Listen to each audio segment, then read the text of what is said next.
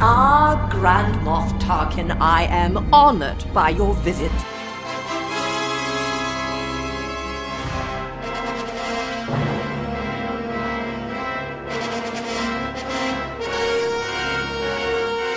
Welcome to Grand Moff Tarkin! What is happening?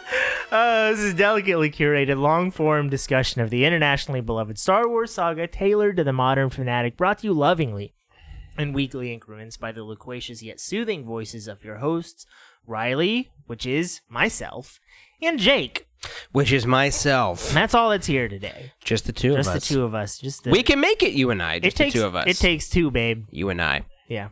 Yeah. Yeah. I mean, listen, Jasmine's not here. Jasmine's not here. She couldn't be here today. Well, no, we got to get into this because we said that on our last episode. Yeah, it's true. Last couple episodes, but we have a little pod grooming that we got to take care of. Right off the bat. Jasmine's dead. No, that's not a funny joke. She's not dead. It's funny when Isaac's dead, but it's not funny. It's not funny when Jasmine's dead. Jasmine's not dead. She's just incredibly busy with her real important life and not this unimportant podcast life. Jasmine regrettably has a life. Me and Riley don't. Jake and I do not have lives, so we are able to record together. Our life is waiting until the week we get to record Grand Moff Talking. You know what? Not far from the truth. Not far from the truth. We do enjoy this a lot. Not to say Jasmine doesn't enjoy it, but she's just too busy. So for a little while, it's just going to be your boys, Riley and Jake. Hopefully she will be back. Hopefully Isaac will be back someday. They're always welcome. Be one happy family. They're always welcome to come back. Boy, they're dropping like flies. They're dropping like flies. Pretty soon it's just going to be Jake talking in your ears. Are you starting to think it's us? The thought has crossed my mind. I put on deodorant. I put on cologne before I know. I noticed. Yeah. Do you think it's too much cologne? I think it was too much. I think that's the problem. Oh, you need to cut back on the cologne. I'm always worried about that. Yeah. No. I just don't want to smell bad. All joking aside, she's just gone for a little bit because she's busy. And maybe she'll be back someday. We hope to have her back. Jasmine, if you're listening, I hope you're still listening, unlike Isaac, who doesn't listen. I think Jasmine will listen. I honestly think Jasmine because I think she's listen. Actually our friend. I think she actually likes us. Isaac, I'm not so sure. I think Jasmine actually likes seeing the show, and Isaac is mean. Yeah, that's what I think is true. But anyway, shout out to Jasmine.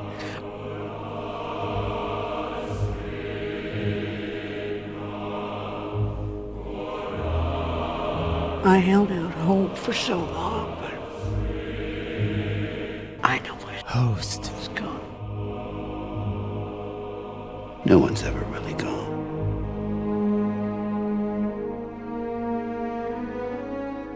I'll talking you salad. Do I wear too much cologne? I've never noticed cologne. If we're being serious here, if this is a real moment, I want to be serious. Do you wear cologne? I've never noticed. Now I'm insulted. In fact, you just smell like armpits. No! But you smell like an armpit that someone has put cologne on. Okay, well, that's my plan. Okay, good. I think we've got that settled.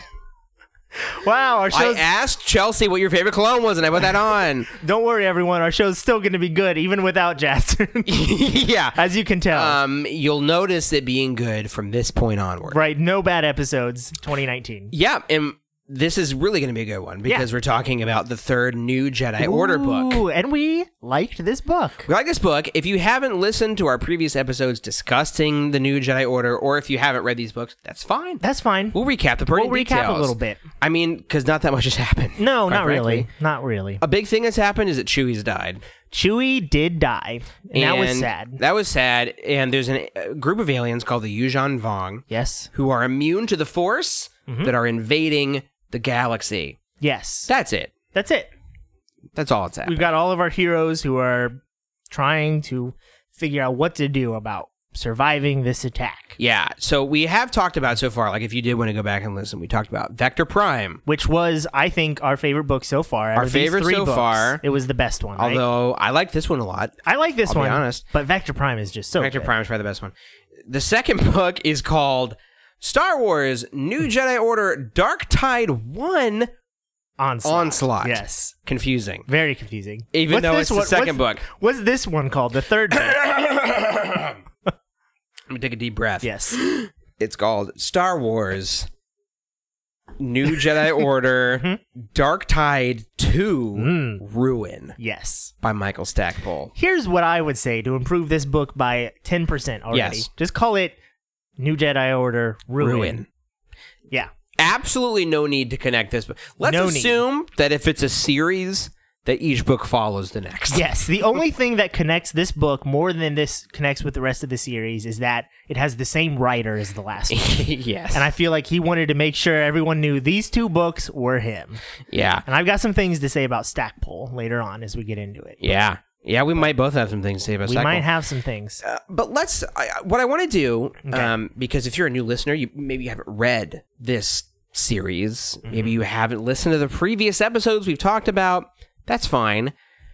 One of the delightful things about this series is that in the front of every book, and I'm like being super genuine here, there is in a playbook when you go to the theater. Yes, like you're there reading is the a screenplay. dramatis personae. I did not say that right. We practiced this so many times. And I said it beforehand. way more wrong than I've ever said it. Yes. Riley, take a stab at this. Dramatis personae Sure. is what I'm going to say. Or dramatis personae. That I could keep on also adding work. an extra S. Yeah, What am yeah, I doing? there's only one S in personae. Oh my goodness. Or personae. My Listeners- wife rubs off on me. Like, she always adds like an extra syllable to stuff.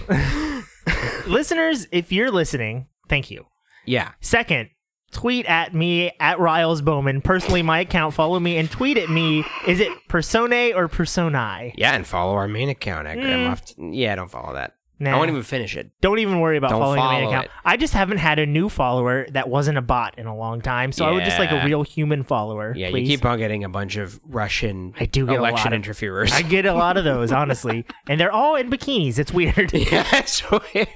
So I would like a real follower, please. Yeah. But anyway, like a play, there is a playbill of all of the major characters and a description of them in the front Yes. of every one of these new Jedi Order books. And it's so smart. It's great. There's that, and there's a little map of the galaxy.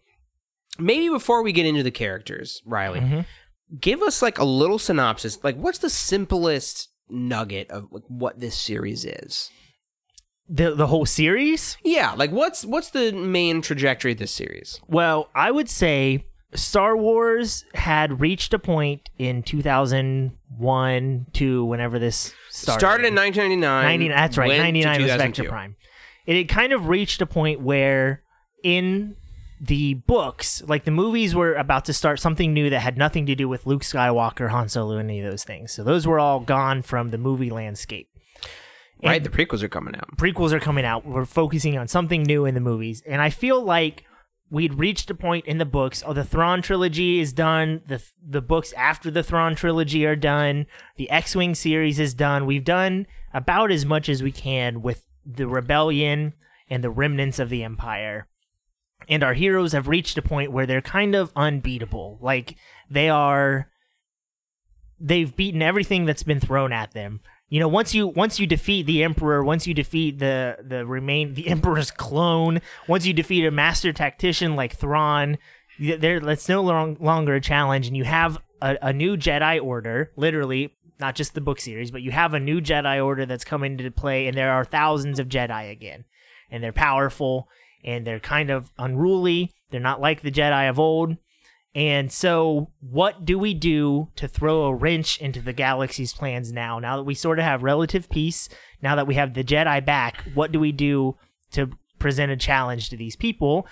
Well, you throw something at them that they've never seen before, an outside force from outside the galaxy that's unlike anything they've ever had to fight, that cripples their ability to rely on the Force, because the Yuuzhan Vong cannot be felt in the Force. You can't predict what they're going to do. You can't even really use the Force against them, like to push them or anything. So it presents a brand new challenge to our main heroes and our superhuman heroes in the Jedi for them to overcome this unstoppable Force, is what it seems like.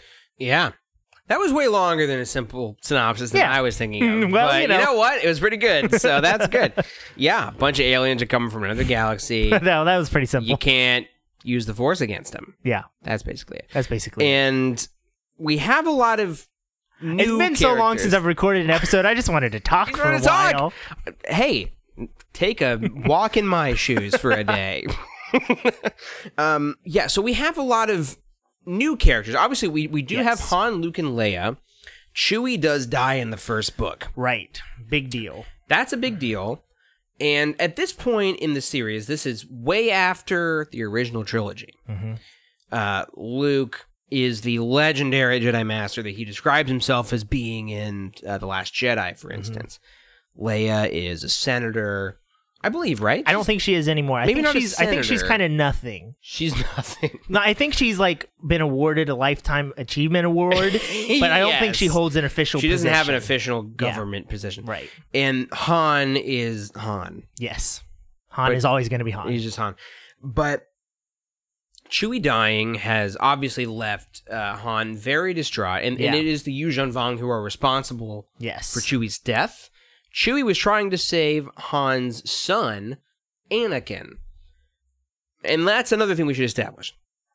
Han and Leia have 3 children. Jacen, Jaina, and Anakin.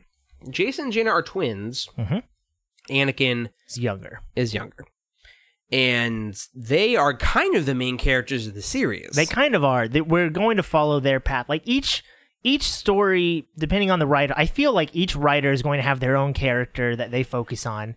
This one unfortunately has a character I don't like that we focus on, but the overarching plot of the New Jedi Order is not just the Jedi Order being established, but mainly through the eyes of Jacen, Jaina, and Anakin. Yeah, and what they do. This is kind of your original like sequel trilogy almost, where our original heroes are older, wizened, or wizened, depending on how you pronounce that word. Well, that makes me think of P. That wizened is a crazy old man. And then you have our new young protagonists. Yes. So, I, as we discussed this book, it seems clear to me that Rey was very inspired by Jaina. Yeah. She is down to the good pilot and everything. Absolutely. And Kylo, I think, is very inspired by Jacen. He's very Jacen post New Jedi Order, but we'll get into it. Or late Jedi Order. Yes. And Anakin is a guy. Anakin is He's there are shades of Rey and Kylo in all 3 of these characters. Absolutely. Yeah. So that'll be interesting to talk about. Yes. Instead of doing like a rote plot by plot, or plot by plot synopsis. Shout out to Jasmine again. Or synopsis. Because unlike, a lot like our last episode about this series, that book also didn't have a whole lot of plot. Or plop.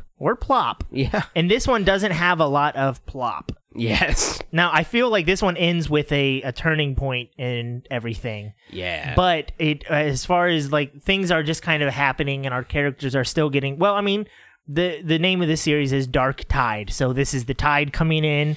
Things are happening. And I think from here on out, it's going to be more action-oriented. Things are going to be happening in each book. This is still setting things up. Totally. I mean, the first book is basically, it's an invasion story. There are these aliens invading from another galaxy. This duology here is our heroes gathering intel on this new threat. Yes. This species called the Yuuzhan Vong. They're coming in.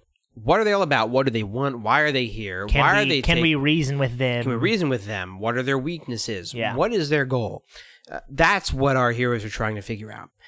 And I thought maybe the best way to do this would be to go through the characters and kind of see what their story is through this book. I like that. Someone's vacuuming the walls next door. Someone's vacuuming the walls next door. That's what it sounds like to me. And I'll be honest, weird thing to vacuum. Thing to vacuum. Maybe don't vacuum. They do have carpet all over their walls. So. That might be why.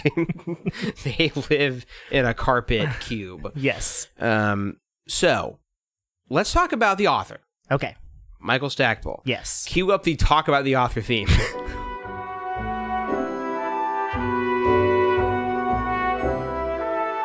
Now, these build all kinds of tensions for us. So what I try to do is go to my typewriter and many days experiment with words to find out what my tension is. Do I need to laugh or cry on a particular day? I don't know. Sometimes I don't know. All because you dared to put on paper. You didn't even know the story was in you.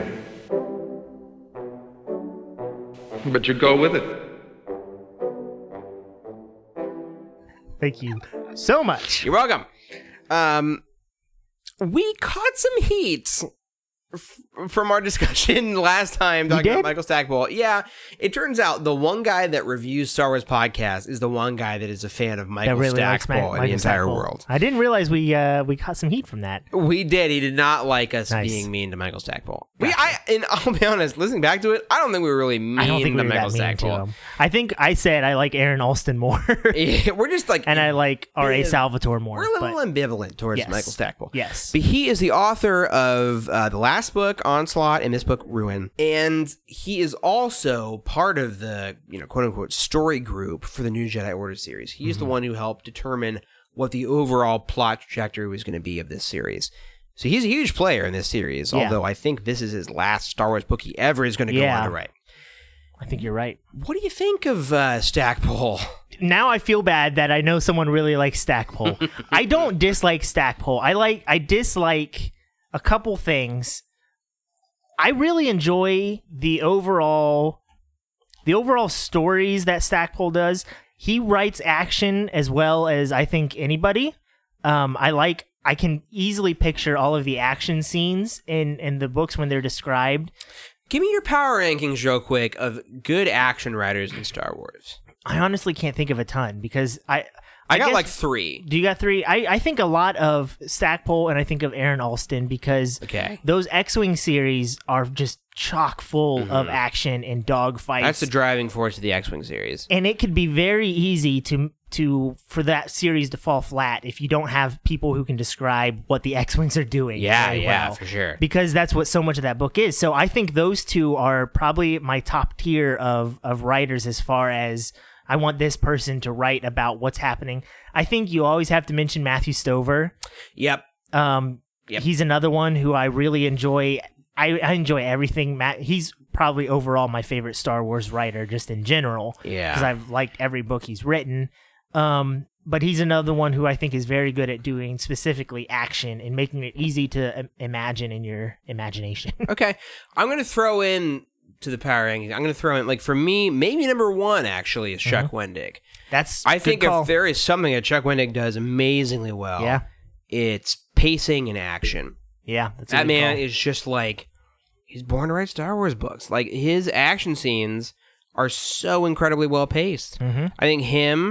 I think Stover is next level. He is almost Tolkienian in the way he writes. Because Can like we just get a new Stover book? God, Can why we just get that? What amount of money wouldn't be enough to pay for? Like you can justify paying him any amount I'm of just money. throwing this out there right now. Yeah. If Disney's listening, Yeah.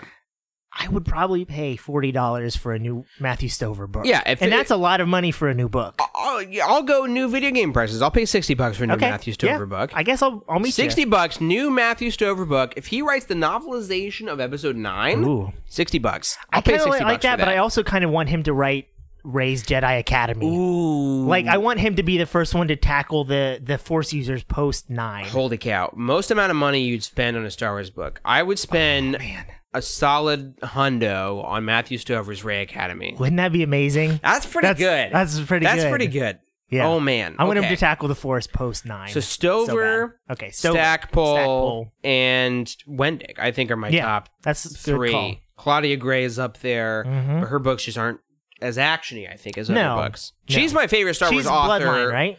Bloodline. And Yeah, I Princess really Leia like and Lost like Stars. Bloodline, but it's not an action book, but it's She's- a great book. Yeah, she's probably my favorite Star Wars author overall ever. But hers aren't as action. No, They're more that's character not. Yeah, based. mhm. Okay, cool. Cool. So Stackpole, Yeah. I really enjoy his action. I think he excels at that. I think he does a really good job with grandiose philosophical Force discussions. Yes. I really enjoy all of the Force discussion in this book and in the previous book. Not so much in other books that he's done, but that is because in other books he has been writing specifically about Corran Horn. Yeah. And I really cannot stand Corran Horn. And to me, that is what I can't get over with Stackpole is his obsession with this character he created that he just loves. Yeah. And I really cannot stand Corran Horn as a character. And so that's where my problems begin with Stackpole is that, and we were talking about this, is his normal dialogue in this book. when you have Anakin and Mara philosophizing on the Force, I really enjoy it, and they're saying all of these Jedi platitudes, and everything's really dramatic, and it sounds kind of cool, and I like that. But when you have Han Solo talking to someone else, or you have Wedge talking to Gavin Darklighter, and it's still, everything is said with that same grandiose style of speaking, and everything has to be not even a one-liner, because I think of one-liner as being like something funny, but like everything has to be important. Everything everyone ever says is important, and that can get a little. It makes me a little bit weary as I'm reading this normal dialogue. And his swings at humor are like, as if like you're swinging at a t-ball, and like he swings like he's accidentally at a different ballpark, and there's not even a tee set up. Like his humor just like does not work for me. No, but I'm totally with you on that one. Like if you are like me and you wish that the Yoda and Luke Dagobah scenes lasted was a whole movie. 5 hours, and like Luke talking to Rey about the Force was 5 hours, you're gonna love everything Michael Stackpole did with the Force. Yes, all that stuff is fabulous. Yes, but when it comes to two people having a human conversation, it's a little rough. Yeah, they don't sound like humans ever. No, it's so much. Do we want to talk about that specific line right now that we both? Okay, because this is an example. Do you have it there? Do you have it written I do. down? I have it here. This is an example of what we mean when we're talking about people are just talking. They're not talking about the Force. They're not talking about these are just two people having a conversation, and one of them throws this line out, and it both caught our attention as we were reading separately, and like. We called this line out in particular. Yeah, he says and this is a person talking. This is Corran. I think it's Corran Horn talking. He says, "Well, a gram of prevention is worth a kilo of cure." No, actually, it's Ganner. It's Ganner who says it too. Yeah, because context for this is like Ganner's like he saves Corran Horn from something, and they're like, "Oh, I didn't think you liked him. I'm surprised you saved him." And we'll get into who Ganner is and everything. And so he's like, well, say it again. I can't even remember. It's stupid. Gram of prevention is worth a kilo of cure. So you could just say, I figured it was better to save him now than to rescue him later. Just like say something like that. Just throw something out that a normal person would say, not a gram of prevention is worth a kilo of cure. Let's break down the math on this. What is the conversion of cure to kilo to prevention? It's bad. It's bad. I don't even know what grams and kilos are. Why are we hearing about grams and kilos in Star Wars? Yes. And I get what he's going for. It's an interesting sentiment. I like the thought that, well, preventing something. It's in the same vein as like asking for forgiveness is easier than asking for permission or something like that. Like it's that type of saying, but the way that it is said is so clunky that it immediately takes you out of the situation, and that's all you focus on. The worst, in my opinion, there's two examples of bad Michael Stackpole dialogue, which exemplify why I think his dialogue is not strong as a writer. Again, I want to emphasize that I think overall he's a fantastic yes, writer. We both like these books. And like, this is probably my favorite Star Wars series I've ever read. It's so good, and we're only 3 in. In large part, it's because of Michael Stackpole. So I'm not like throwing one under the bus or anything. No. But let's read this line here. Han ran his hand down his face. Losing him, meaning Chewbacca, made me think what else I had that I could lose. That scared me, the way I've never been scared before. I mean, me, Han Solo, scared. Yeah. That's not a thing a person would say. Like, hey, Han Solo's the guy who's never scared. Me, Han Solo. I mean, think of all the times in your life you thought, me, Jacob Kreitz, afraid. Afraid in this moment? Me, Jacob Kreitz? It's not good. And then, like, a paragraph later, Jason sighed. We may be the Yuuzhan Vong, but will my family survive the battle? Yeah. That's like the blurb on the back of the book. Like, will Luke Skywalker defeat the Empire, or will he cave in and give in to the dark side? That's not something a person should say out loud. Yeah, that's like that's okay if that's the theme of your book, but you can't have a character say that. You have the famous story of Harrison Ford telling George Lucas, you may be able to write this stuff, George, but you can't say it. Yes. Like when he would change lines or like make it more natural, because like you can write this stuff down and maybe on paper it seems like a good idea, but when you actually, I listened to the audiobook.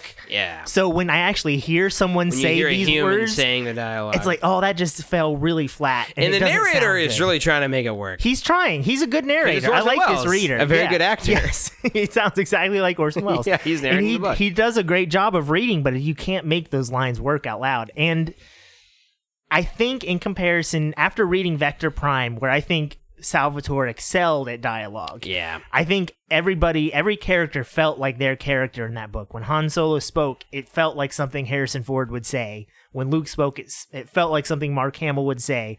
I think in comparison to Salvatore, the dialogue in this book is a little bit worse. Yeah, for sure.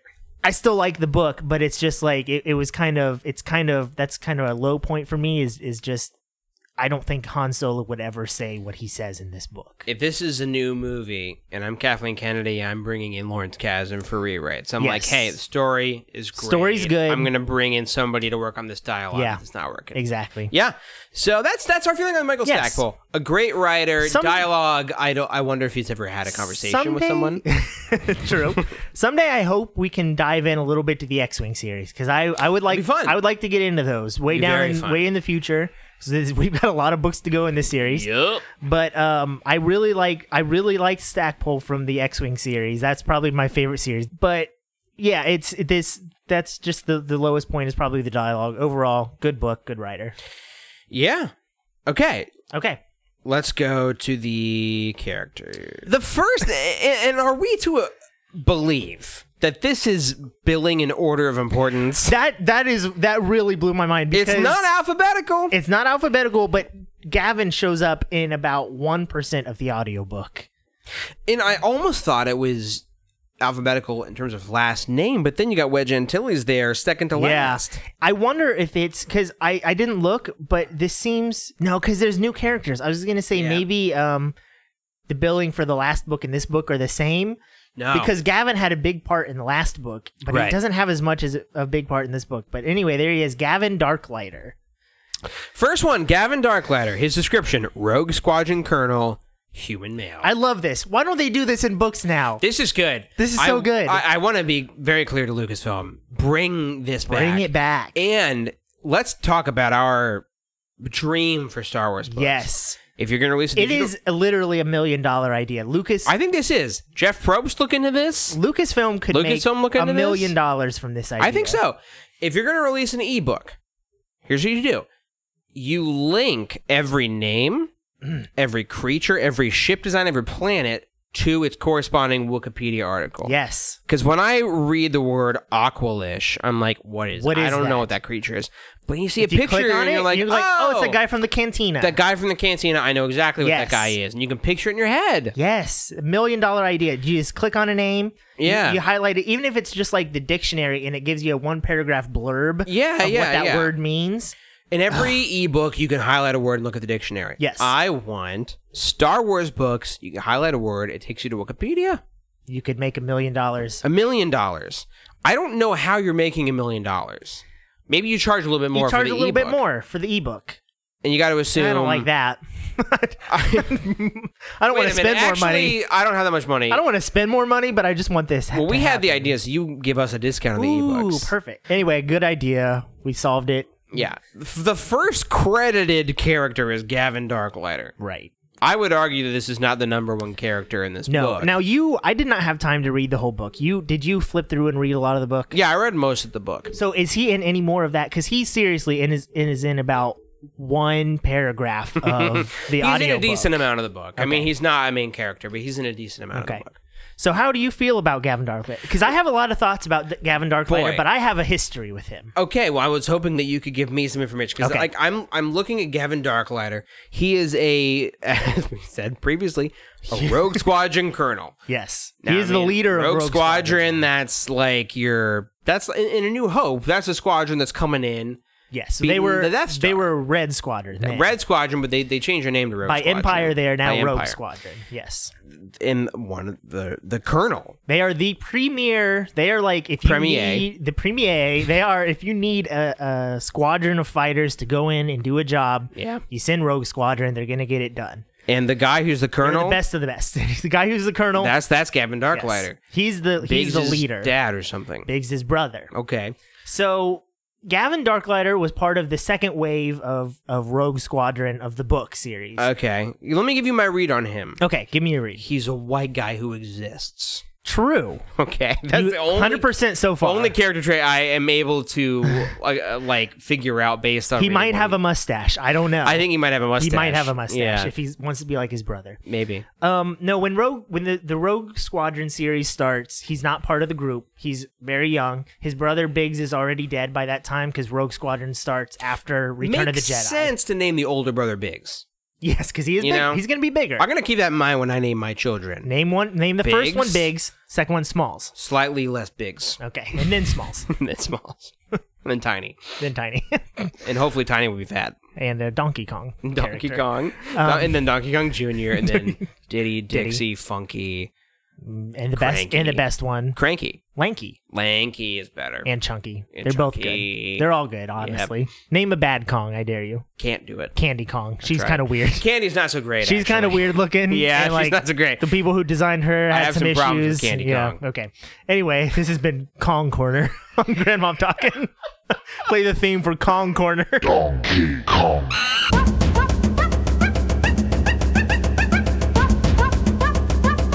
Okay. Oh, that's a good song. Kong. So, Gavin Darklighter, he joined in the second wave of the Rogue Squadron books. The first wave comes in, they do a mission, a lot of them die, kind of. Not a lot of them, but some of A them wave die. like a dark tide. Like a dark tide. But pretty early on, another trait of Rogue Squadron is that they die a lot because, Yes, I've noticed. this just happens. So he comes in later on, and they don't want him to join because he's only 16 years old. He's a lot younger than Biggs was, and because this is after Return of the Jedi. So he was a toddler when Biggs left for A New Hope or whatever, and he comes in, and Wedge doesn't want him to join. Wedge is rogue leader at that point, but eventually he's just such a good pilot. He's like probably even a better pilot than Biggs was, so they let him join when he's 16, and he's part of Rogue Squadron and part of the New Republic. So then he just kind of works his way up the ranks, and eventually when Wedge retires, then he's just sort of the one there that has been with the squadron for a long time. He's a great pilot, he's a good leader, and he just sort of steps into that leadership role of Rogue Squadron. So I like Gavin a lot, but I have a lot of history with Gavin starting out as a kid. Okay. And going through that whole X-Wing series where he continually shows up and he's great and he's cool and I like Gavin. In these books, he's just it's kind of assumed that you know who Gavin is and that you like Gavin. That's You the don't problem. you don't get to like a lot about him in these books. If you've never read a book prior to this, like imagine jumping into Infinity War having not seen a single Yes. Marvel film. But here's why I like this series, because Gavin could be anybody in this. He could be his name could be Marcus Jones. Yeah. And he could be the leader of Rogue Squadron, and that's all you need to know, and everything's the same, and his name is Marcus Jones, and it doesn't matter. Mark Jones. But I like that it's Gavin Darklighter. So Okay. while I'm reading this book, I'm thinking of the things that Gavin has done in the past. You don't need to know anything that Gavin's done in the past. Okay. But for me, that adds a little bit. And I'm like, oh, I really like Gavin. He's Nice. cool. Nice. I know I have the history of his rise to the leadership position in Rogue Squadron. And that's what I like about this series. When they throw in a character, it's probably someone who's been there before, and it makes it feel more like the Marvel Universe, like you said, that you could have a random person in here, but it's somebody you know, and it all feels connected. Yeah. I like that. Okay. That's very me. good. That's my take. Very good. Next character on the Next list character. We didn't talk about him because he doesn't do much. is Corran Horn. Oh boy, do we have to start with this already? The big boy. The big boy. The big horn. The big horn. Horn dog and the kid. Corran Horn, Jedi Knight, Rogue Squadron, human male. Yeah. He plays a huge role in this book. He's a Jedi, He's the coolest Jedi A to Jedi ever Knight, in exist. fact. Yeah. and we talked No, about he's a Jedi this- Master, isn't he? It says knight in does say the knight, doesn't it? description, in the dramatis personae. Okay, for some reason I thought they called him a master, but I guess That, no. well, it seems to me like people, like in the Star Wars movies, will call people master When they're so-and-so. not, yeah. Even just like to be nice. Right. Corran Horn is like the linchpin of this entire book. Yeah. And we talked about it last time. Notes here. I got notes. We talked about it in Onslaught, part 1 of this duology. And you kind of brought to our attention that he was like the greatest space cop ever, Yes. but he gave all that up to be an X-Wing Because he's pilot. such a good guy. Because he's such a good guy. Yeah, he's like, well, it's not right. I'm going to join the rebellion. Yeah. And then he became the greatest rebellion pilot He's such ever. a good pilot. And but hang on a second. What's going on? I'm feeling something in my very bones.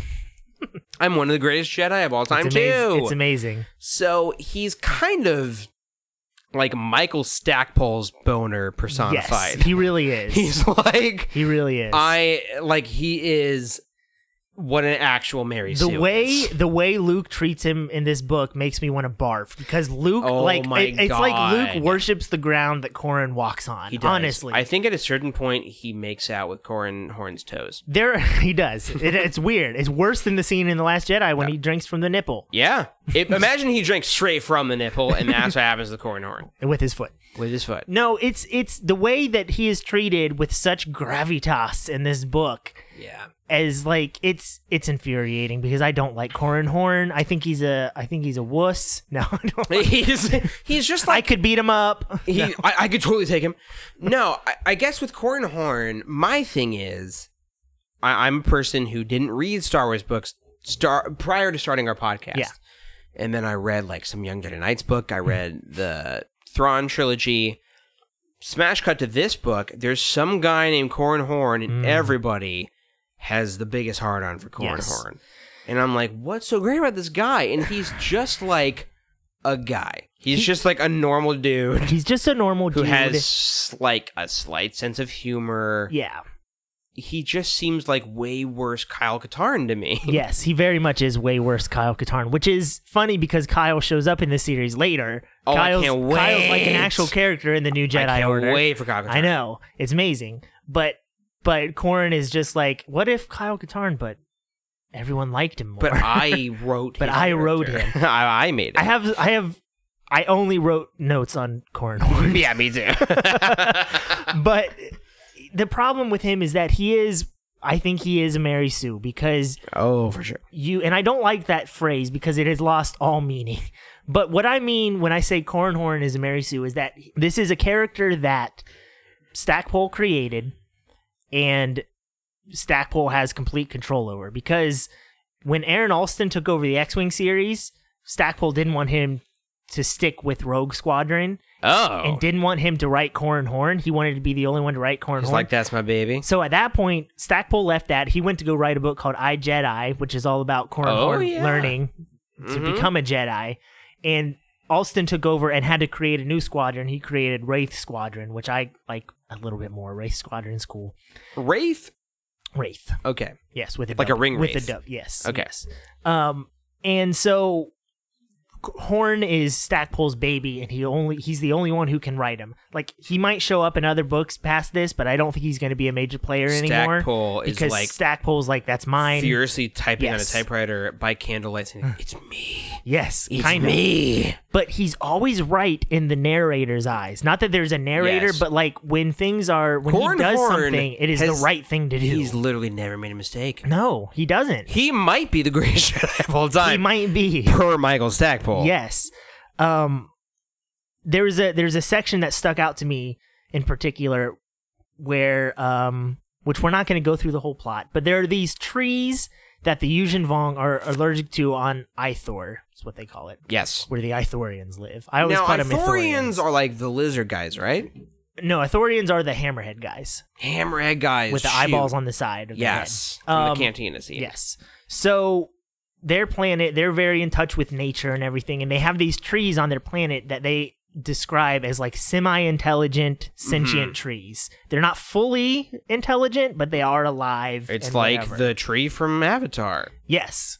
And so a plot point in this book is that the pollen from those trees causes an allergic reaction in the living armor that the Yuzhen Vong wear. Which, by the way, is just called crab armor. Yes, they do just call it. They're like Vodun crabs With or something all like of that. the creative names that Star Wars has, Yeah. the Yuzhen Vong, the main enemy of the series, just has crab armor. Yes, Lame. I can picture. I had that armor in Skyrim. Like it's like Yeah, I think I had some crab armor. so. But it's kind of an interesting plot point. It's kind of cool. There's a weakness that the good guys have discovered that they're allergic to this pollen, and the armor swells up and like suffocates the Vong inside. Mm-hmm. Kind of cool. So they don't want the Vong to figure out. That's why they won this particular battle. That they're allergic to the pollen. So Corran Horn says we need to burn this forest down so that they can't discover that's what it was.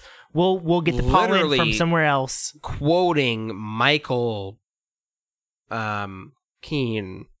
Michael Keane. What Is are that we his talking name? about? What's his name from the Dark Knight series? From the Dark Knight series. Who's Alfred? Kane. Michael Caine. Michael Caine. Michael Caine. Michael Caine. Michael Caine. When Bruce Wonderful, asked him how Mr. he Bruce. caught the robber who stole the gem that was the size of a tangerine, Yes. they burned the forest down. They burned the forest down. Yeah, that's all I wanted to say. I'm really glad we went that whole way for that joke. Very good. Very good. So he wants to burn this forest down.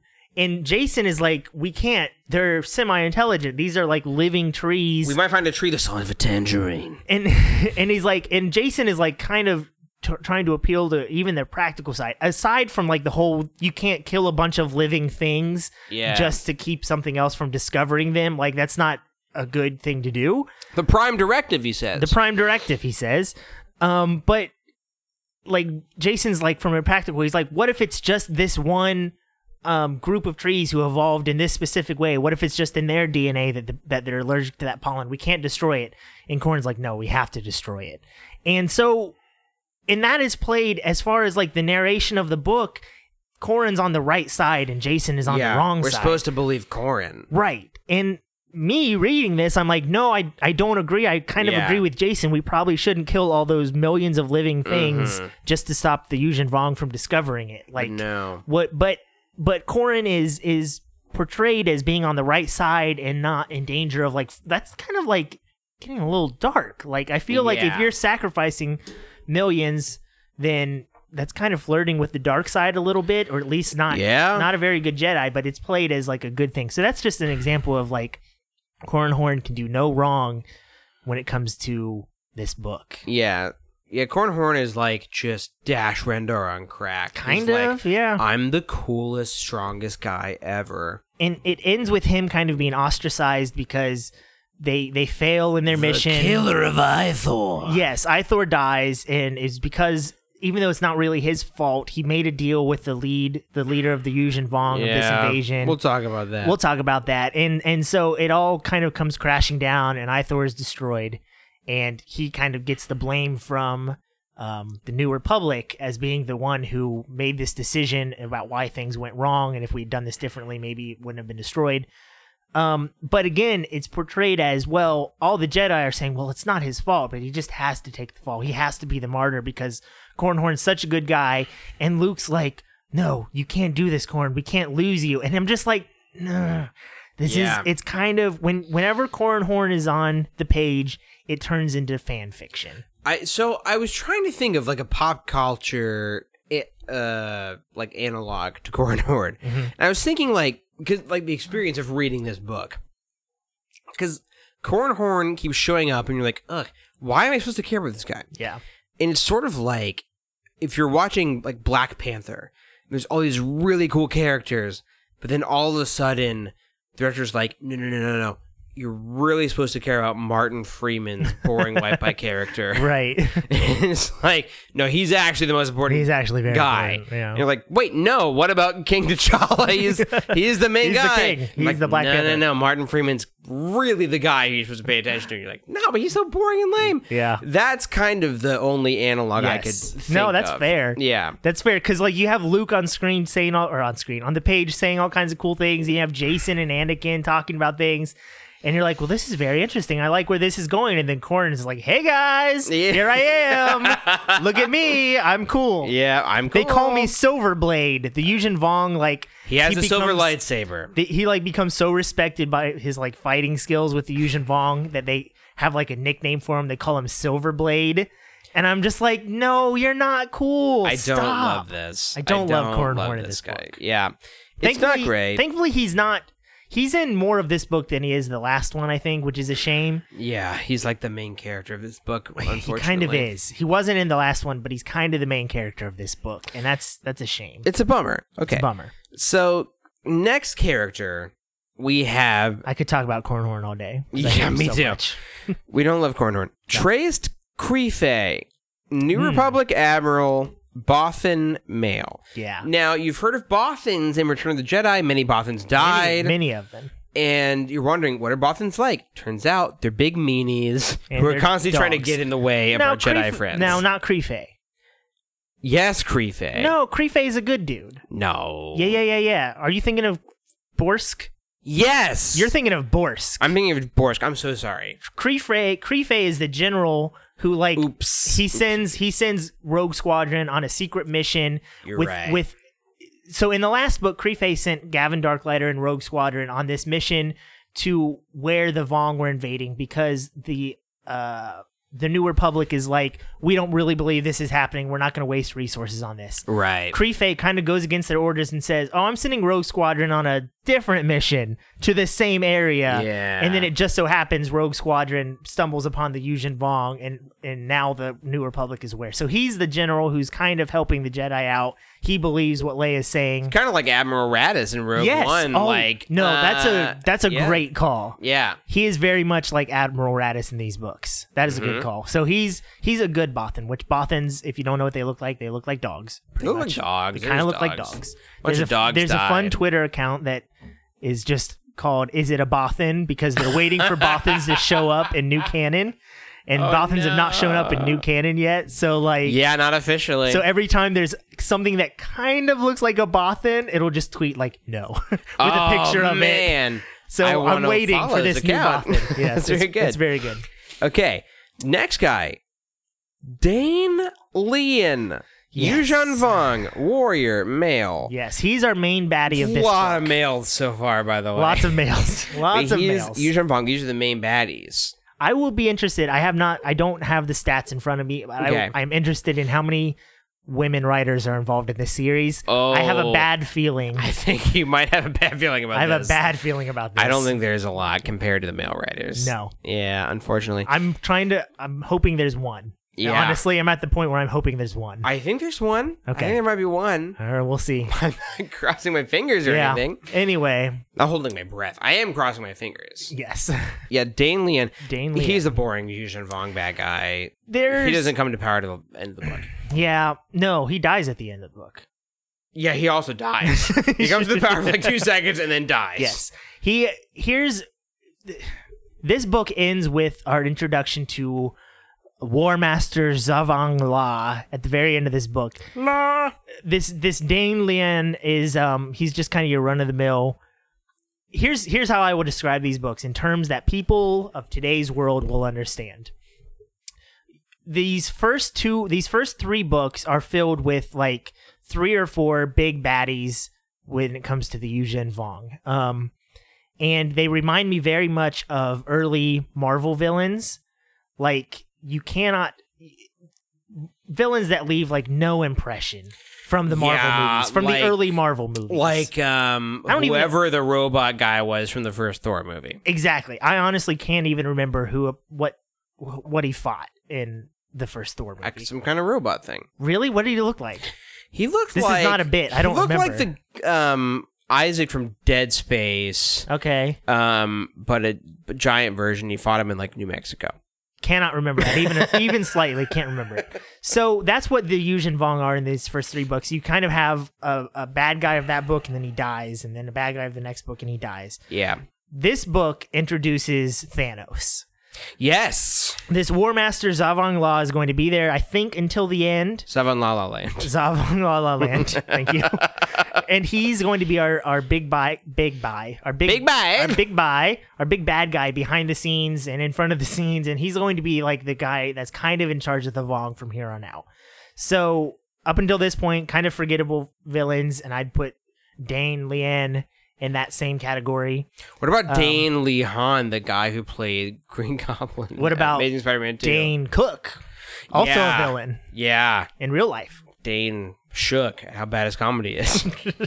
So Dane, he has some interesting moments. He's all about honor. The problem is most of his interesting moments also involve Corin Horn, so they're ruined by that. Unfortunate. But he does give us a little more insight with his reactions to maybe the next guy. I don't know if it's going in order, but can we talk about Elagos? Yeah, let's talk about Elagos. He's not he's not listed here. So he's not. Okay, which is insane. That is insane. He's like a major. I would He's put him like- at like third. Yeah, absolutely. So there's this senator named Elagos Akla, I believe. Yeah. He is. Boy, this is why we need the dramatis personae, because I forget what species he is. But he's a senator. He's real good friends with Leia. And he was also another guy who was on Leia's side from the very beginning about believing this invasion was happening. And he comes from a pacifist society, and he goes, there has to be some way we can talk with these people, because no one's even tried communicating with the Yuuzhan Vong yet. Right. So he goes off on his own to meet with this Dane Lien, the Yuuzhan Vong bad guy of this book, to try and see if there's some way that they can do this peacefully.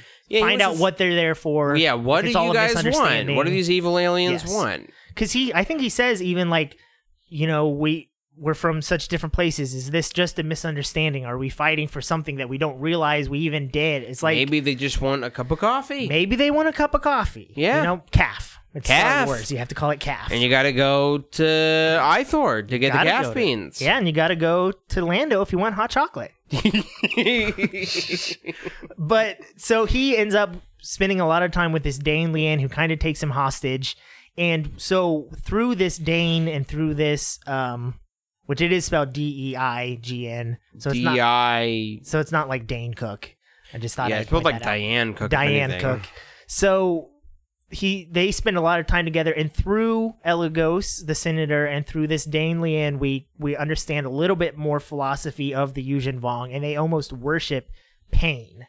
They don't worship combat. I mean, the combat is very important to them, and war is very important to them, but their gods like demand pain as worship. Yeah. And so we're kind of starting to get nuggets about what the Yuuzhan Vong are all about, and it's mostly told through this Elagos Akla and Dane Lien.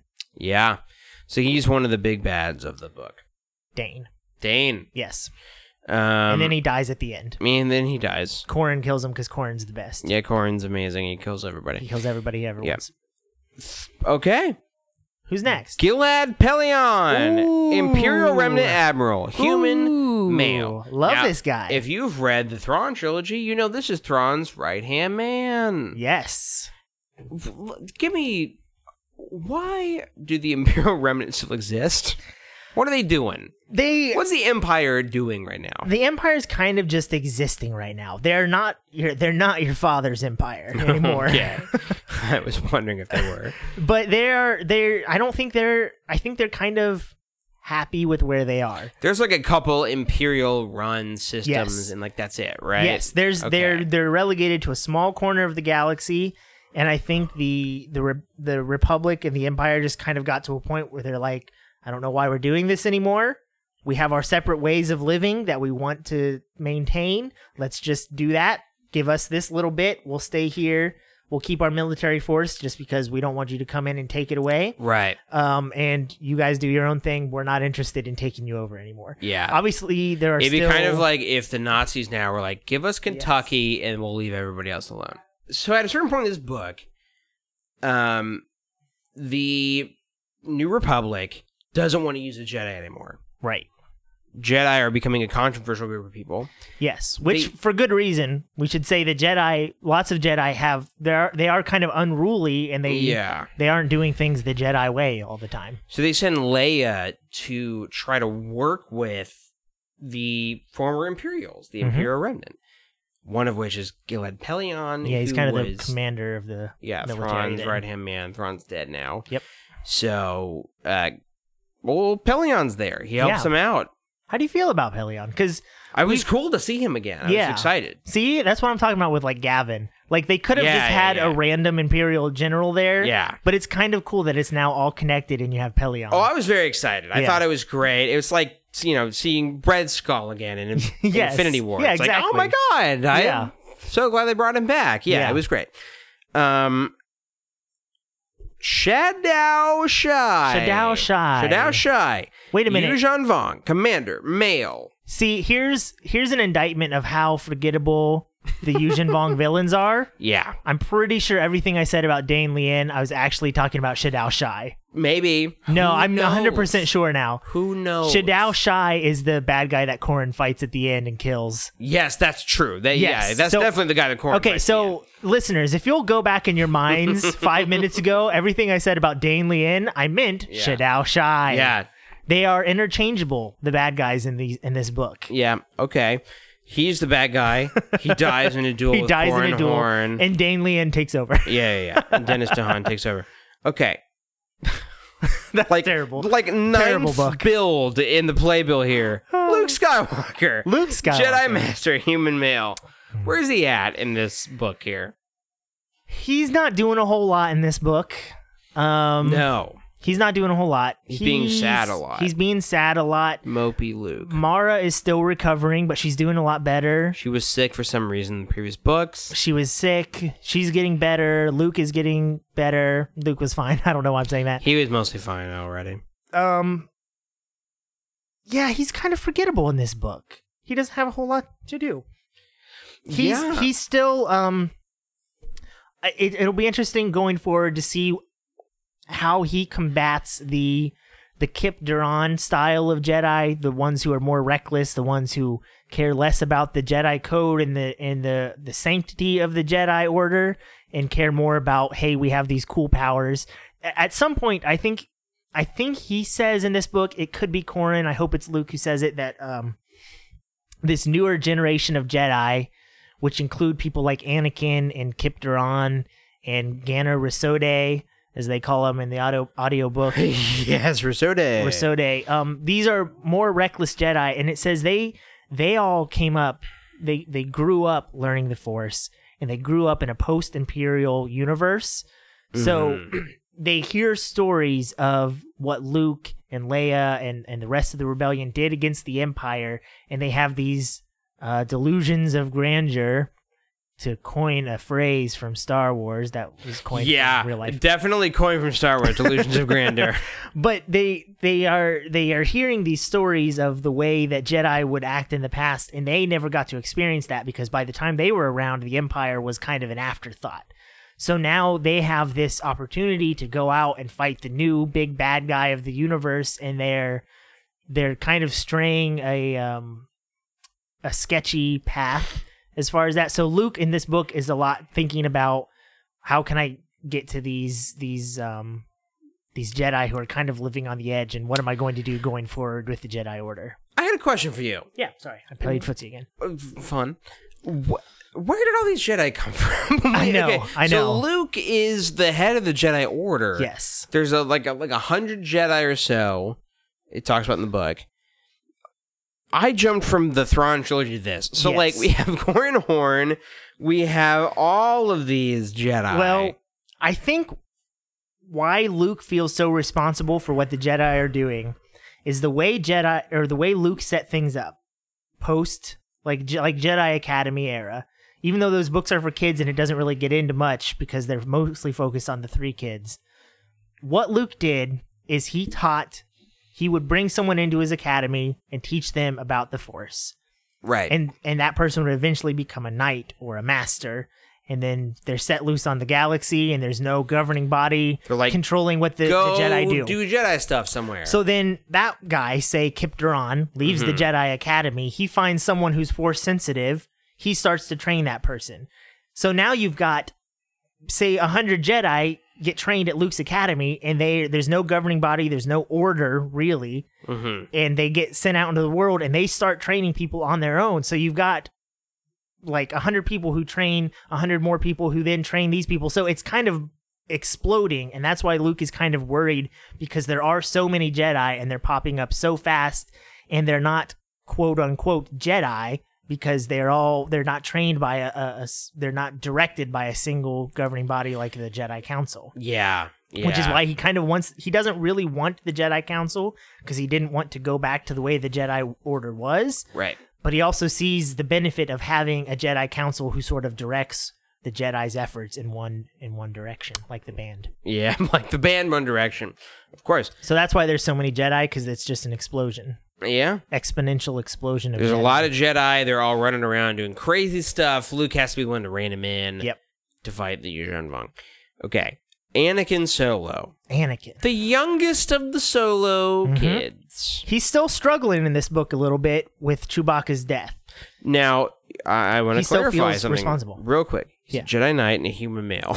Okay, thank you for clarifying that. You're welcome. I'm glad to know that he's Jedi Knight and A human male. Yeah. The most important thing for me. So what are your thoughts on Anakin in this book? Anakin, having read the Young Jedi Knights books, which we talked about in the show, he was just always the precocious little kid. Yeah. Chewie died trying to save Anakin in the first book, and so far Anakin has been wrestling with that. He's been wrestling with the fact that Chewie died trying to save him. And it kind of ruined his relationship with his dad. Yes. Han has been very distant towards His Anakin. relationship with Han has been very tense. A really cool thing happens with Anakin. I hope I can find this passage here. Anakin has been feeling haunted about Chewie's death. Haunted. Anakin has been feeling haunted about Chewie's death. Haunted. And haunted. That was my joke I was He's been feeling making. haunted about it. I thought you were saying haunted, and I No. was like, oh, did I say Han on accident? No, you said it right both Okay. times. Okay. I just wanted to make the pun. So, and everyone keeps trying to tell him it's not your fault. And I can't remember the name of the character, but in the last book, there's like this empath, like Mantis from Guardians of the Galaxy, who's able to like tap into people's feelings. I don't And remember she this does this person. with Han. Oh, yeah. What the I know. heck's It was his like some name? senator person. I don't remember. It's not Elagos, though, It- right? Maybe it was Elagos. I thought it was maybe Elagos. It might have been Elagos. Okay, I can't remember. But people keep on trying to help out Anakin and Han, saying, like, it's not your fault. Yeah. Anakin in particular. So at an early point in this book, Jaina comes to Anakin and is like, it's not your fault. She says there's nothing you could have done. And Anakin says something interesting. Anakin turned and somehow banished a haunted expression. If you're right, Jaina, then I'm doomed. I have to believe there is. So when there's a next time, Jason sat forward. You've been through your next time, Anakin. You saved Mara. Sure, Anakin says. Right up to the point where you and Luke saved me and her. Don't think I'm not grateful. I am. One corner of Anakin's mouth cocked itself into a grin. You got me halfway to an answer. I just have to get myself the rest of the way. So Anakin is obsessed with the fact that, like, I can't accept that there was no other way. Yeah. I have to believe that there was a way to save Chewbacca so that the next time I'm in a situation where it's life or death, I can choose life and I can save my partner, my friend, whoever, which is a very interesting position for Anakin to be in. I like that. Anakin is obsessed with the fact that he was unable to save Chewbacca, which Yes. is pretty great because Anakin Skywalker was obsessed with the fact that he was not able to save his mother. That's Yeah. what drives him insane in trying to save Padme, ends up driving him to the dark side. Yeah. It's almost as if you shouldn't name your child after somebody who committed genocide and killed a bunch of kids. But the other funny thing is this book is being written before Attack of the Clones. I know, it is. Isn't that crazy? Yeah. Like, because you get some of that in Phantom Menace, but that really comes to the fore in Attack of the Clones and Revenge of the Sith. So it's kind of weird Yeah. that these two stories are kind of paralleled, but they're going on at the same time without maybe knowing it. You have to think that they had some kind of privy to the knowledge of like where the prequel trilogy was going, because it really, like, Anakin's journey ties in really well with Anakin Skywalker's journey. Yeah. Anakin Solo and Anakin Skywalker. Yep. So yeah, that was very interesting for Anakin. The next person is Jacen Solo, Jedi Knight, Solo. human male. He's still flirting with the idea of leaving the Jedi behind Yes. and doing his own thing. He's very much, in my mind, he's the line from The Last Jedi that the Force does not belong to the Jedi. Oh man, you're speaking my language. He's kind of what Luke has come to believe at the end or at the beginning of The Last Jedi, where this is the Jedi Order is one way to do things, maybe, but I don't know if it's the right way, and I certainly don't know if it's the right way for me. Yeah. He's kind of wanting to go off and do his own thing, but then this, if things were normal, he could probably do that, but they have this invasion happening. So now he's torn between what he feels is right and what he wants to do with the Force and what his sense of duty tells him he should do and how he should stick with the Jedi and keep fighting and keep saving the galaxy, when really all he wants to do is go off and become a hermit somewhere, is what it seems like what he wants to do. So he's got an interesting story arc brewing here at the beginning of this series. There's a point in the book where they're going to Ithor, which is a very spiritual planet. The Ithorians are very spiritual. They're very in tune with nature, which is a through line throughout all Ithorian stuff, because they show up in like Knights of the Old Republic and stuff too. I kind of like their culture. So there's a point where the Jedi are going to Ithor to combat the coming invasion from the Yuuzhan Vong.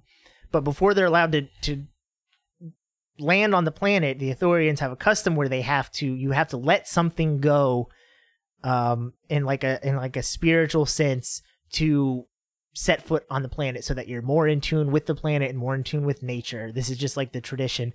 Again, it's kind of what we were talking about a couple weeks ago when Jasmine was here about things we'd like to see back in canon. So that we have this culture who is very much in tune with the Force and in tune with nature, but they're not Jedi. They don't follow the Jedi teachings, but they kind of have this connection to the Force in a natural way.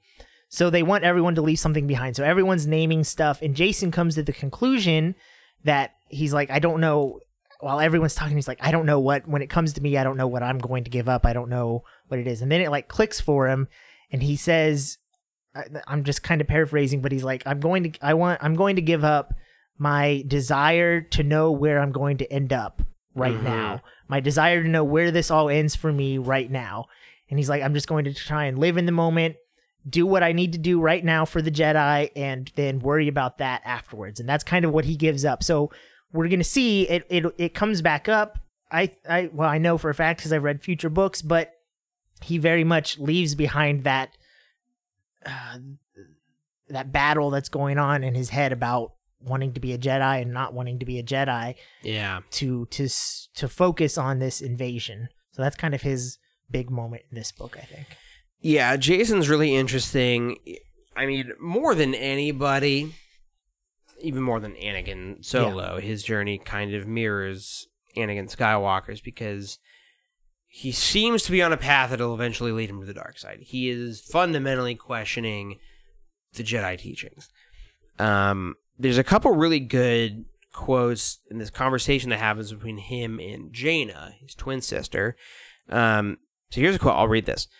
You've always been looking beyond things, Jacen. You always wonder if whatever you have is it, if it's all it could be.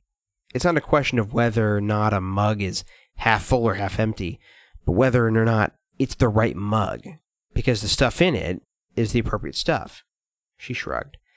Because you're smart and you're talented, you've always been able to blow past most problems and still function being concerned with these grander things. In fact, you roll over most problems without even thinking about them. Later she says, at first you acted as if Jedi was synonymous with hero. It isn't. Being a hero isn't what all these folks are here to do. They're here to do their jobs. So Jacen wants to be a hero, but questions the nature of what being a hero is. Yeah. And that's kind of where Jacen's head is at.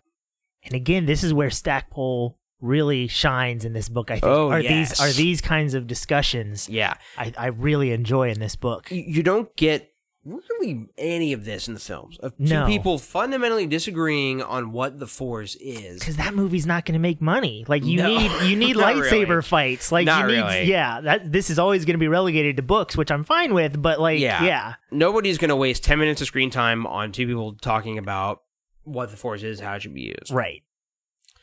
But that's what this book is full of. It's full of Jason and Jaina, or Jason and Corin, or Jaina and Annie, her Yeah, like 'cause friend they- that she yes. makes. Like, Yeah. it's full of really good conversations about the Force. And what's really interesting, to go back to the very beginning of this book, is that Jason's read on the Force, and what he reads as the issue with the Jedi, is kind of what the what's his name? Shadow Shai. That's kind of what his issue with the Jedi is. So Shadow Shai in the very first chapter says, these Jedi, they claim kinship with and mastery over life, yet their emblem is a lightsaber, a weapon that can destroy both life and abominable mechanicals with ease.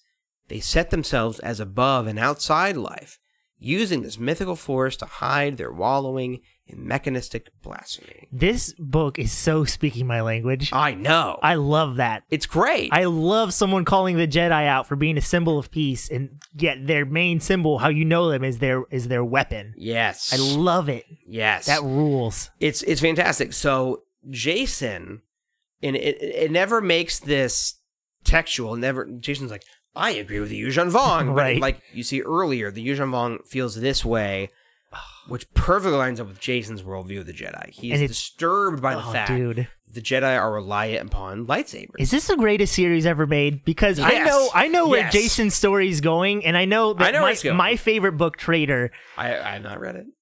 when we get to it, it's just like all of this stuff culminates, Yeah. especially like Jason's idea of like the Yuuzhan Vong and like, the Jedi. It all culminates in that book, I think, and this is amazing. I love this series. Yeah, I'm really excited to get there. Yeah.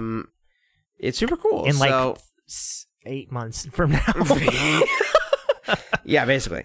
Okay. Jaina Solo, Jedi Knight, Rogue Squadron Lieutenant. Let me just say real quick that I don't understand people who don't like what Star Wars is currently doing, because we talk about how this storyline fits in so perfectly with the ideas of the Anakin Skywalker storyline. Right. Themes just match perfectly in both of those, where it's not a retelling of that story, but those themes are definitely there.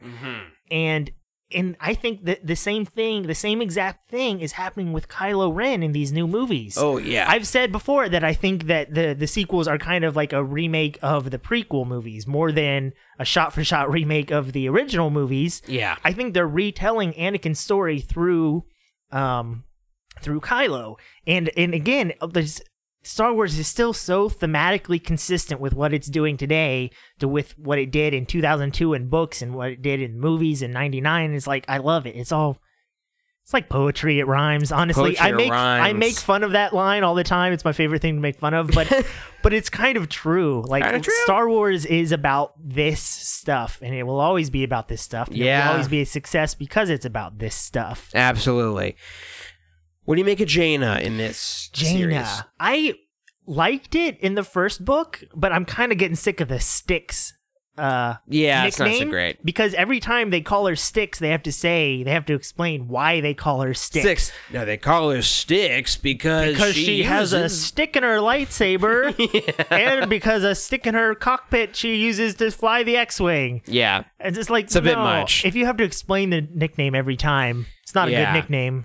Like, everyone knows why people call me Jay Sizzle. We don't need to explain You don't it need to every time. explain. It's very clear. Yeah.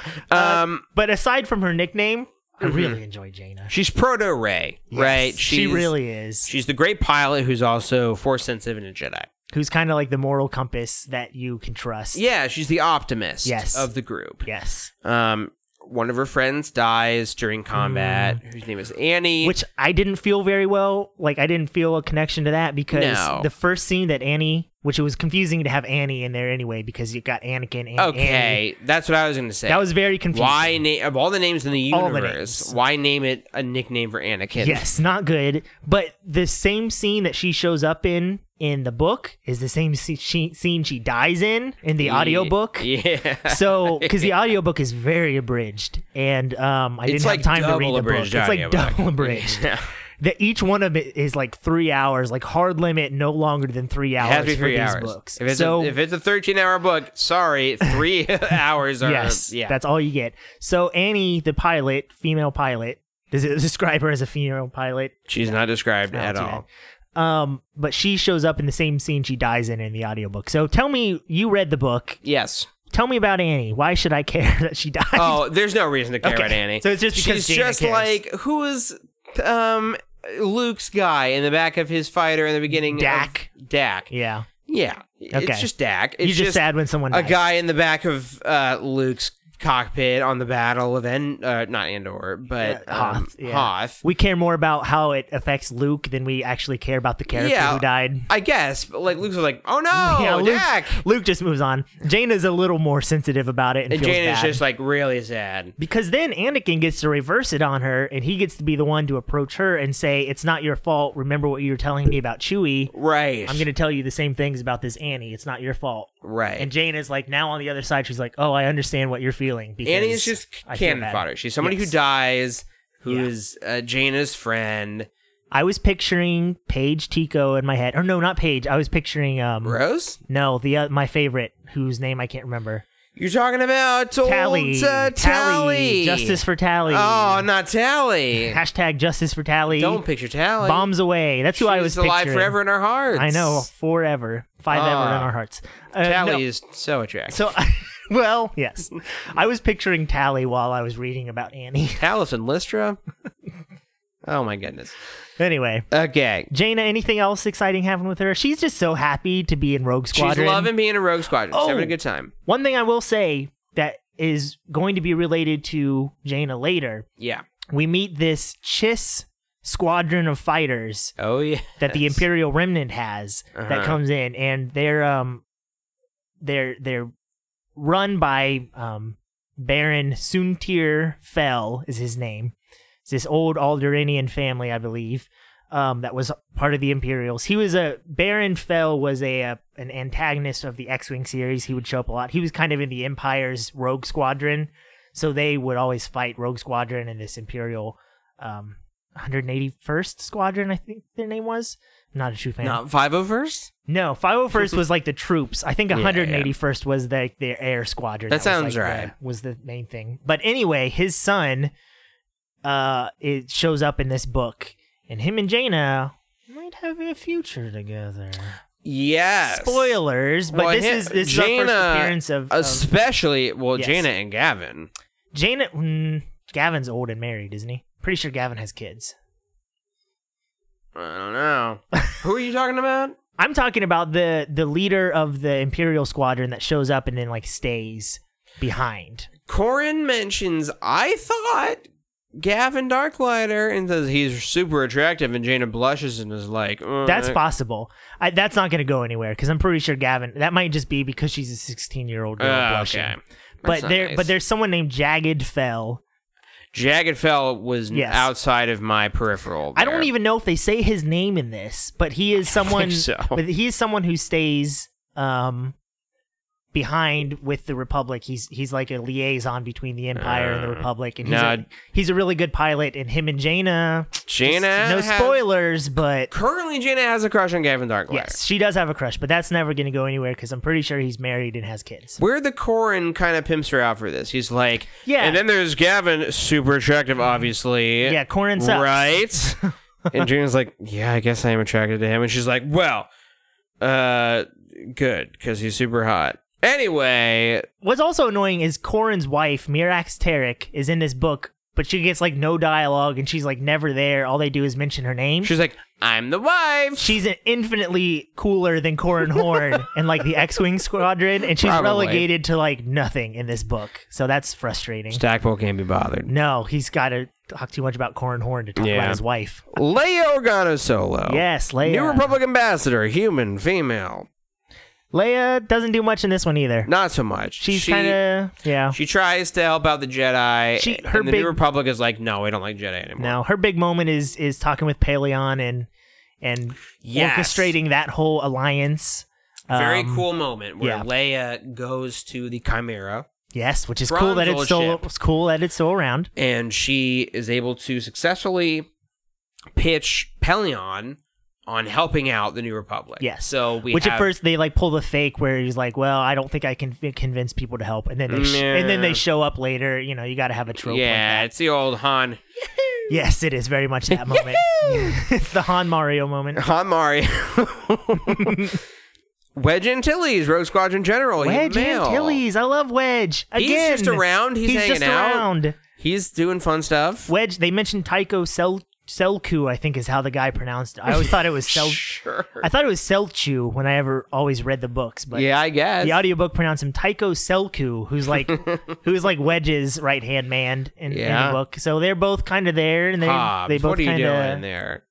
they're both kind of there, and they're both kind of not doing anything. Yeah. I like Wedge, but this is not his series. It's not his series. but- He got his moment to shine in the X-Wing series. Yeah. Mara Jade Skywalker, Jedi Master, human female. Now, you might know more about her in this book because she was not in the audiobook very much. She's not in the book a ton, but so she is in the book really as just a counterbalance to Luke, as she often is. Yeah. And Mara is just so great because Luke is just a stoic, boring son of a gun. in She these brings a little books. life to the She Jedi. brings a little life to the proceedings, and there's a really cool chapter that happens in the very beginning. Cool. I'm excited. Luke is watching, so like Luke is sparring with Mara and Corran Horn. Yeah, because Corran got hurt in the last book, and Mara's still not 100%, so they're practicing. Yeah, and Mara, for some reason, is just sick. Yes. Who knows why? We'll find out about it eventually. But here's a little tribute to the strength of Michael Stackpole as a writer, in my opinion. Okay. As Luke is watching Mara and Corran spar together with lightsabers, Luke marveled at the complexity of the Force flows around them. Is this a dramatic reading? I think so. Okay.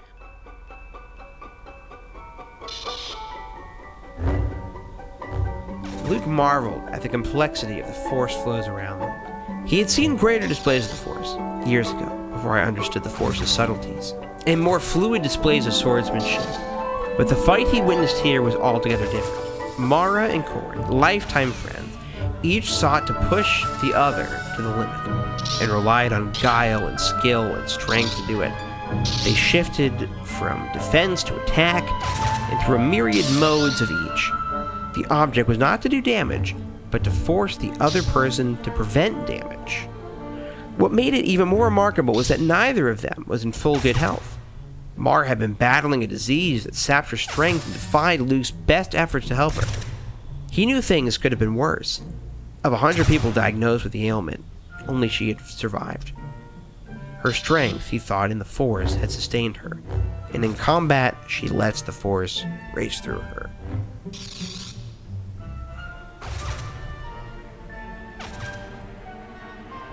This is good stuff. That's good stuff. Luke observing how the Force operates in his friends is fantastic. We Yes. don't see this in other forms of media. Especially since it was set up in the last book that she comes to the realization that the reason she's getting worse is because she's not relying on the Force. Yeah. This disease that she's battling is taking over because she's just been resting and not doing everything. Yeah. And now she's like, I need to combat this the only way that I know how, the Yeah. way that I was raised. I need to use the Force. I need to combat it. And that's how I'll get better. Mara's the fighter. She needs to fight. Yes. Yes. When she uses the Force to fight, she feels better. And, like, one thing that happens in this early segment here is Corran pulls a kind of D-bag move and, Shocked. what did he say? Like, deignites? He deactivates his lightsaber mid-fight. Yes. And throws off Mara. And this is considered Very much a Rey move. Kind of like a D-bag move. Yes. Yeah, like Rey does Like in Rey- the fight yes. against the Praetorian Guards. Yes. And you think, oh, this is just all fun and games in this sparring match. Well, that ends up being what lets Corrin win Yes. later in the book. This whole book is about How great Corrin is. how great Corrin is. It unfortunately is. The Yuuzhan Vong, the main bad guys, are about to attack Ithor, the one planet that has some kind of thing that can counteract their crab armor. Yes. And Corrin so nobly is like, I will one-on-one fight the leader of the Yuuzhan Vong. We'll Yeah. duel one-on-one. And if I beat him, you guys leave Ithor. You don't defeat the planet. And to beat the Yuuzhan Vong, he does this. I'm going to let the Yuuzhan Vong swing back his blade. I'm going to de-ignite my lightsaber, throw him off, and kill him. Yes. So it's all foreshadowing. It's all connected. It's all poetry and it rhymes. It's all poetry. It all rhymes. That's a cool moment, and if it had been anyone else in the book, I'd probably like it. But the fact that it's Corrin Horn doing all this, I just can't like it. Yeah, it's not so great. But it's a shame that all of that is still put in a good light as far as the book goes, because it's a stupid plan. I don't know why you should trust the Yuuzhan Vong to hold to their word and not go back on their word. Yeah. It's a dumb plan, and he ends up killing the main bad guy, but it turns out like you cut off one head and like 3 more rise in its place with the Yuuzhan Vong. It's like there's not a person that you can kill that's going to stop this. So it's kind of a flawed plan to begin with, but it's still put in such a light where like now he's a martyr. Thankfully, the best part of this book is that it ends with him having to go off and like become a hermit, kind of. Yeah, that's good. Because he's taking the blame for this, so nobly taking the blame. It's like the end of the Dark Knight. He's Yes. the hero. Yes. We need another hero we deserve. Exactly. So he's going to be gone, hopefully, for a while. Ugh. And when he shows up, someone else will be writing him, so he might be tolerable. Yeah, let's hope. One thing I don't love about this entire series. So the Jedi, let's just kind of, we'll finish this up here. Yeah. It all ends, by the way, with the fact that, yes, Corrin in the Shadao or whatever duel, but the Yuuzhan Vong are a bunch of dongs and end up They destroy the planet anyway. destroying the planet of Ithor anyway. Which they don't destroy. They what's the word when you They gotta terraform? incapacitate They it. like terraform. they like terraform They a pull planet. a General Zod. Yes, they terraform a planet where they send this whatever diseases they have down there. It kills everything that's down there, and then something new grows in its place The that they can live in. Kryptonian classic. Yes, exactly. That's what we say. So that's what they do to Ithor. Yeah, they do. So, what I don't love about this whole series, okay, and maybe you can help me to like this. We've talked about this before. Corrin Horn is not good at what he calls TK, telekinesis. Yes, true. Altering people's brains to see things. No, he can do that. He can't move things with his brain. Okay. Yes. And this is something that affects Jason at some point in the book. The person he's chasing projects an image in Yes. Jason's mind of the person escaping. So Jason chases some phantasm. And then he gets knocked from behind. He 'cause gets knocked from behind. They're actually behind him. It's like the Stranger Things season 2 girl. Yes. So, what I don't like this. Okay. In the movies, which I consider to be the most canon of all canon. Yes, they are the canoniest. The canoniest of all canons. The Force is really referred to in vague terms. It's Yeah. pretty purely emotional. It's like positivity beats out negativity. Non-violence beats out violence. Hope beats out hate. Yes. But in the books, especially this series, it's like, it's like a weapons triangle in a strategy RPG. Where like yeah. axes beat swords, lances beat axes. It's like this kind of force use beats TK. The Jedi can't use the force against the Yuuzhan Vong, but they can use their force to sense the trees, which can sense Yeah. the Yuuzhan Vong. It's like there's a kryptonite weapons triangle kind of thing. It very much turns. I made a note about that with Corrin at one point that he turns the Force into a very video gamey thing in this book. I will say that I think that's a stackable thing. For as good as he is about talking in vague terms about the Force, he also kind of video gamifies it a little bit. And I know specifically for Trader, which I will never shut up about. I know.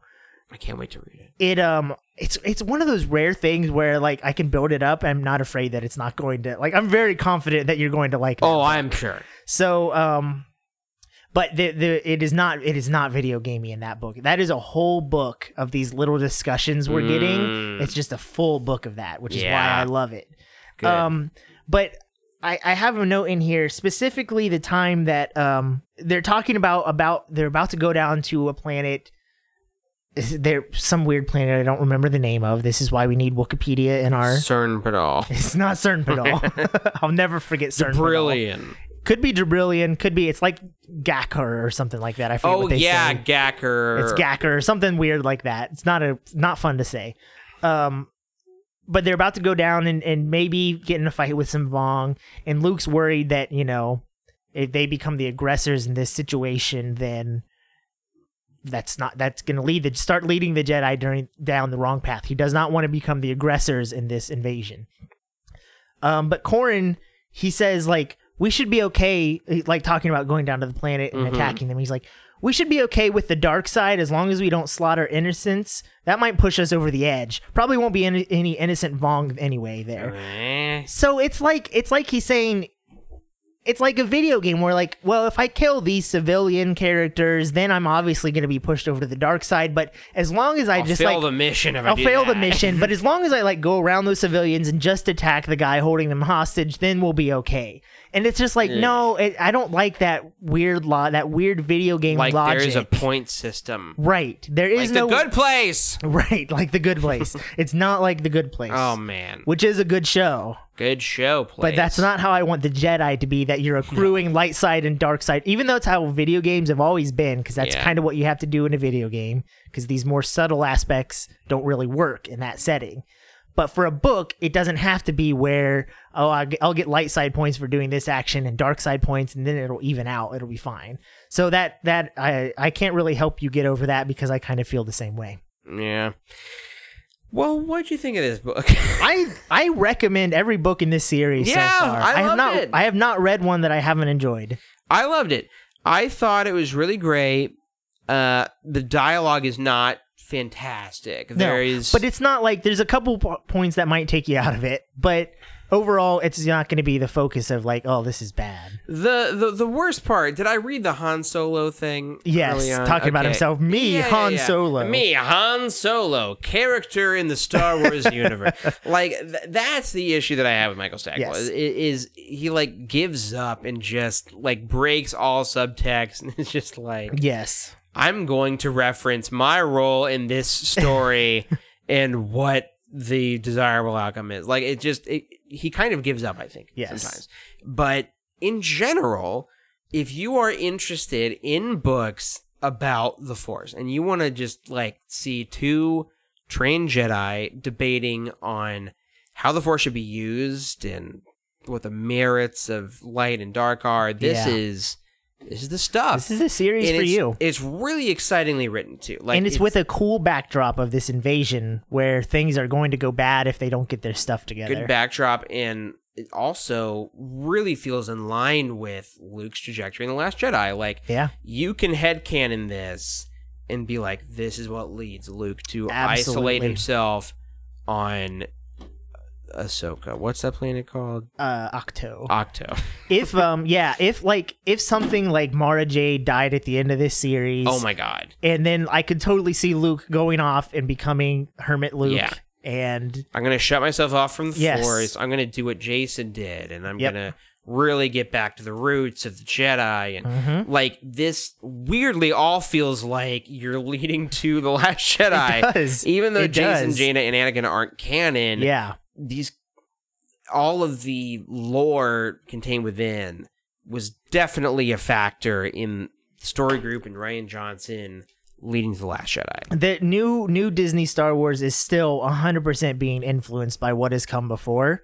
100%. They might have officially taken these things out of canon, but that cute little Filoni line There's always a little truth in legends. That is 100% Disney's philosophy, where they're like, if there's something good, which there was a lot of good in this legend stuff, if there's something good, we will bring it back in some way. It may not be exactly what it was, but it's going to be there. Yeah. And it's just a good book. I mean, compared to what we're getting in like new canon, this is kind of better than anything we have. I agree. And I like new canon a ton. I do too. I love the Aftermath series. I love Claudia Gray's stuff. I'm excited for Master and Apprentice, because that might be the first time where we can get something like that. But reading I'm liking the idea of Alphabet Squadron. Yes. Reading a little bit of the description of what Master and Apprentice is made me a little more wary, because it seems like it is more a fun adventure that Qui-Gon and Obi-Wan go on. Yeah, definitely. I'm still totally on board for a fun adventure. Feels like a Jedi Apprentice book. It does kind of reads like a Jedi Apprentice book. So I've already got Isaac back for that episode. I've already got it pre-ordered, so I'm gonna read it, and I'm sure 100%. I'm sure I'll like it. But it's I don't think it's gonna be this. Is enemy of the show Mark Thompson gonna narrate it? I'm sure he will. I didn't think about that. Oh no, crap! I might have to cancel that and just pre-order the actual book. Well, guys, I don't know what this even was. I hope you enjoyed it. I hope it made sense. I think I hosted, didn't I? Yeah. Yeah. I don't know what this was, guys. I hope it made sense. No, this was good. I like talking about it with you. This is fun. This was a little more structured than we usually do. Maybe that's what we'll be now. Oh, 2 people, you can have a structure. I guess so. Not that it was anybody else's fault on the show, but... But suck it, Jasmine and Isaac. Leave it in. Leave it in. We're still friends with everybody, so actually we can leave it in. Yeah, we can. We're actually still friends. Yeah, we're friends. So anyway, shout out to Isaac and Jasmine. Hope to see you again someday. I'm sure we will. This has been Delicately Curated, long form discussion. Oh wait, what's your rating? How many? How many Verdun crabs out of Phillips do you give this? Verdun crab armors. I'm gonna say on a scale of 1 to 8, I give this a solid 6. Oh, that's not. Oh, okay. Wait a minute. Yeah, 1 to 8. Solid I give it 6. a 6 out of 8. I'd probably give it an 8 out of 10. So we're about the same. Yeah. I mean, because I think I want to leave room for that perfect 10 in Trader. Yes, that I'm assuming will happen. This alone.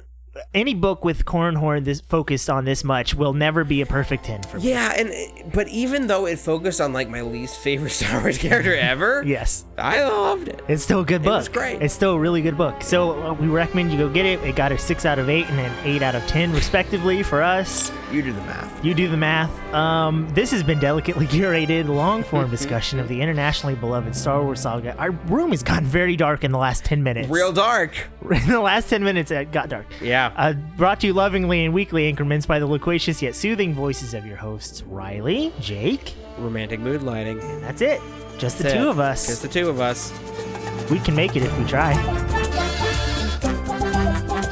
Just the two of us. You and I. Bye.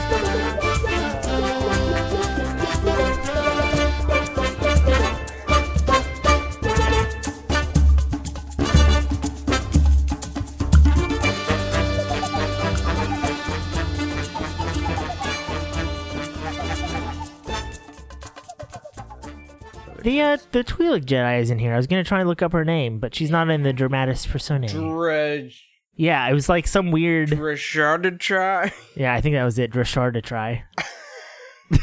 It's oh my gosh, what is it? Because it's one of those Twi'lek names where it's like 3 or 4 letters and then an apostrophe and then so many times in the book. That's one of my complaints about this book. Can't wait to talk about her. Name. Okay. There's this character. She's a Twi'lek, and the guy reading this book, which was probably recorded in like 2004. Like the quality sounds like it was from 2004, and that's when the books came out. So that's probably when they did the audiobook. But he reads her voice. She's a Twi'lek. He reads her accent like it sounds like he's Orson Welles. He sounds exactly like Wakanda. At the far end of the line, Deshara Kor looped one Leku back over her shoulder. I renounce hatred. The description of the Yuzhang Vang taking slaves made me hate them as I hated those who had enslaved my mother. That hatred made me do stupid things, No more. I will stop the Yuzhang Vang because they must be stopped. But I will not hate them. Jason listened to each Jedi in turn, less trying to understand their... I haven't had a new fan follow me in a while, so on Twitter. So I'm just going to say this right now for the bloopers. Follow at Riley Bowman on Twitter. I need a new fan to follow. Oh, wait, no, it's Riles Bowman. I better give you the right one.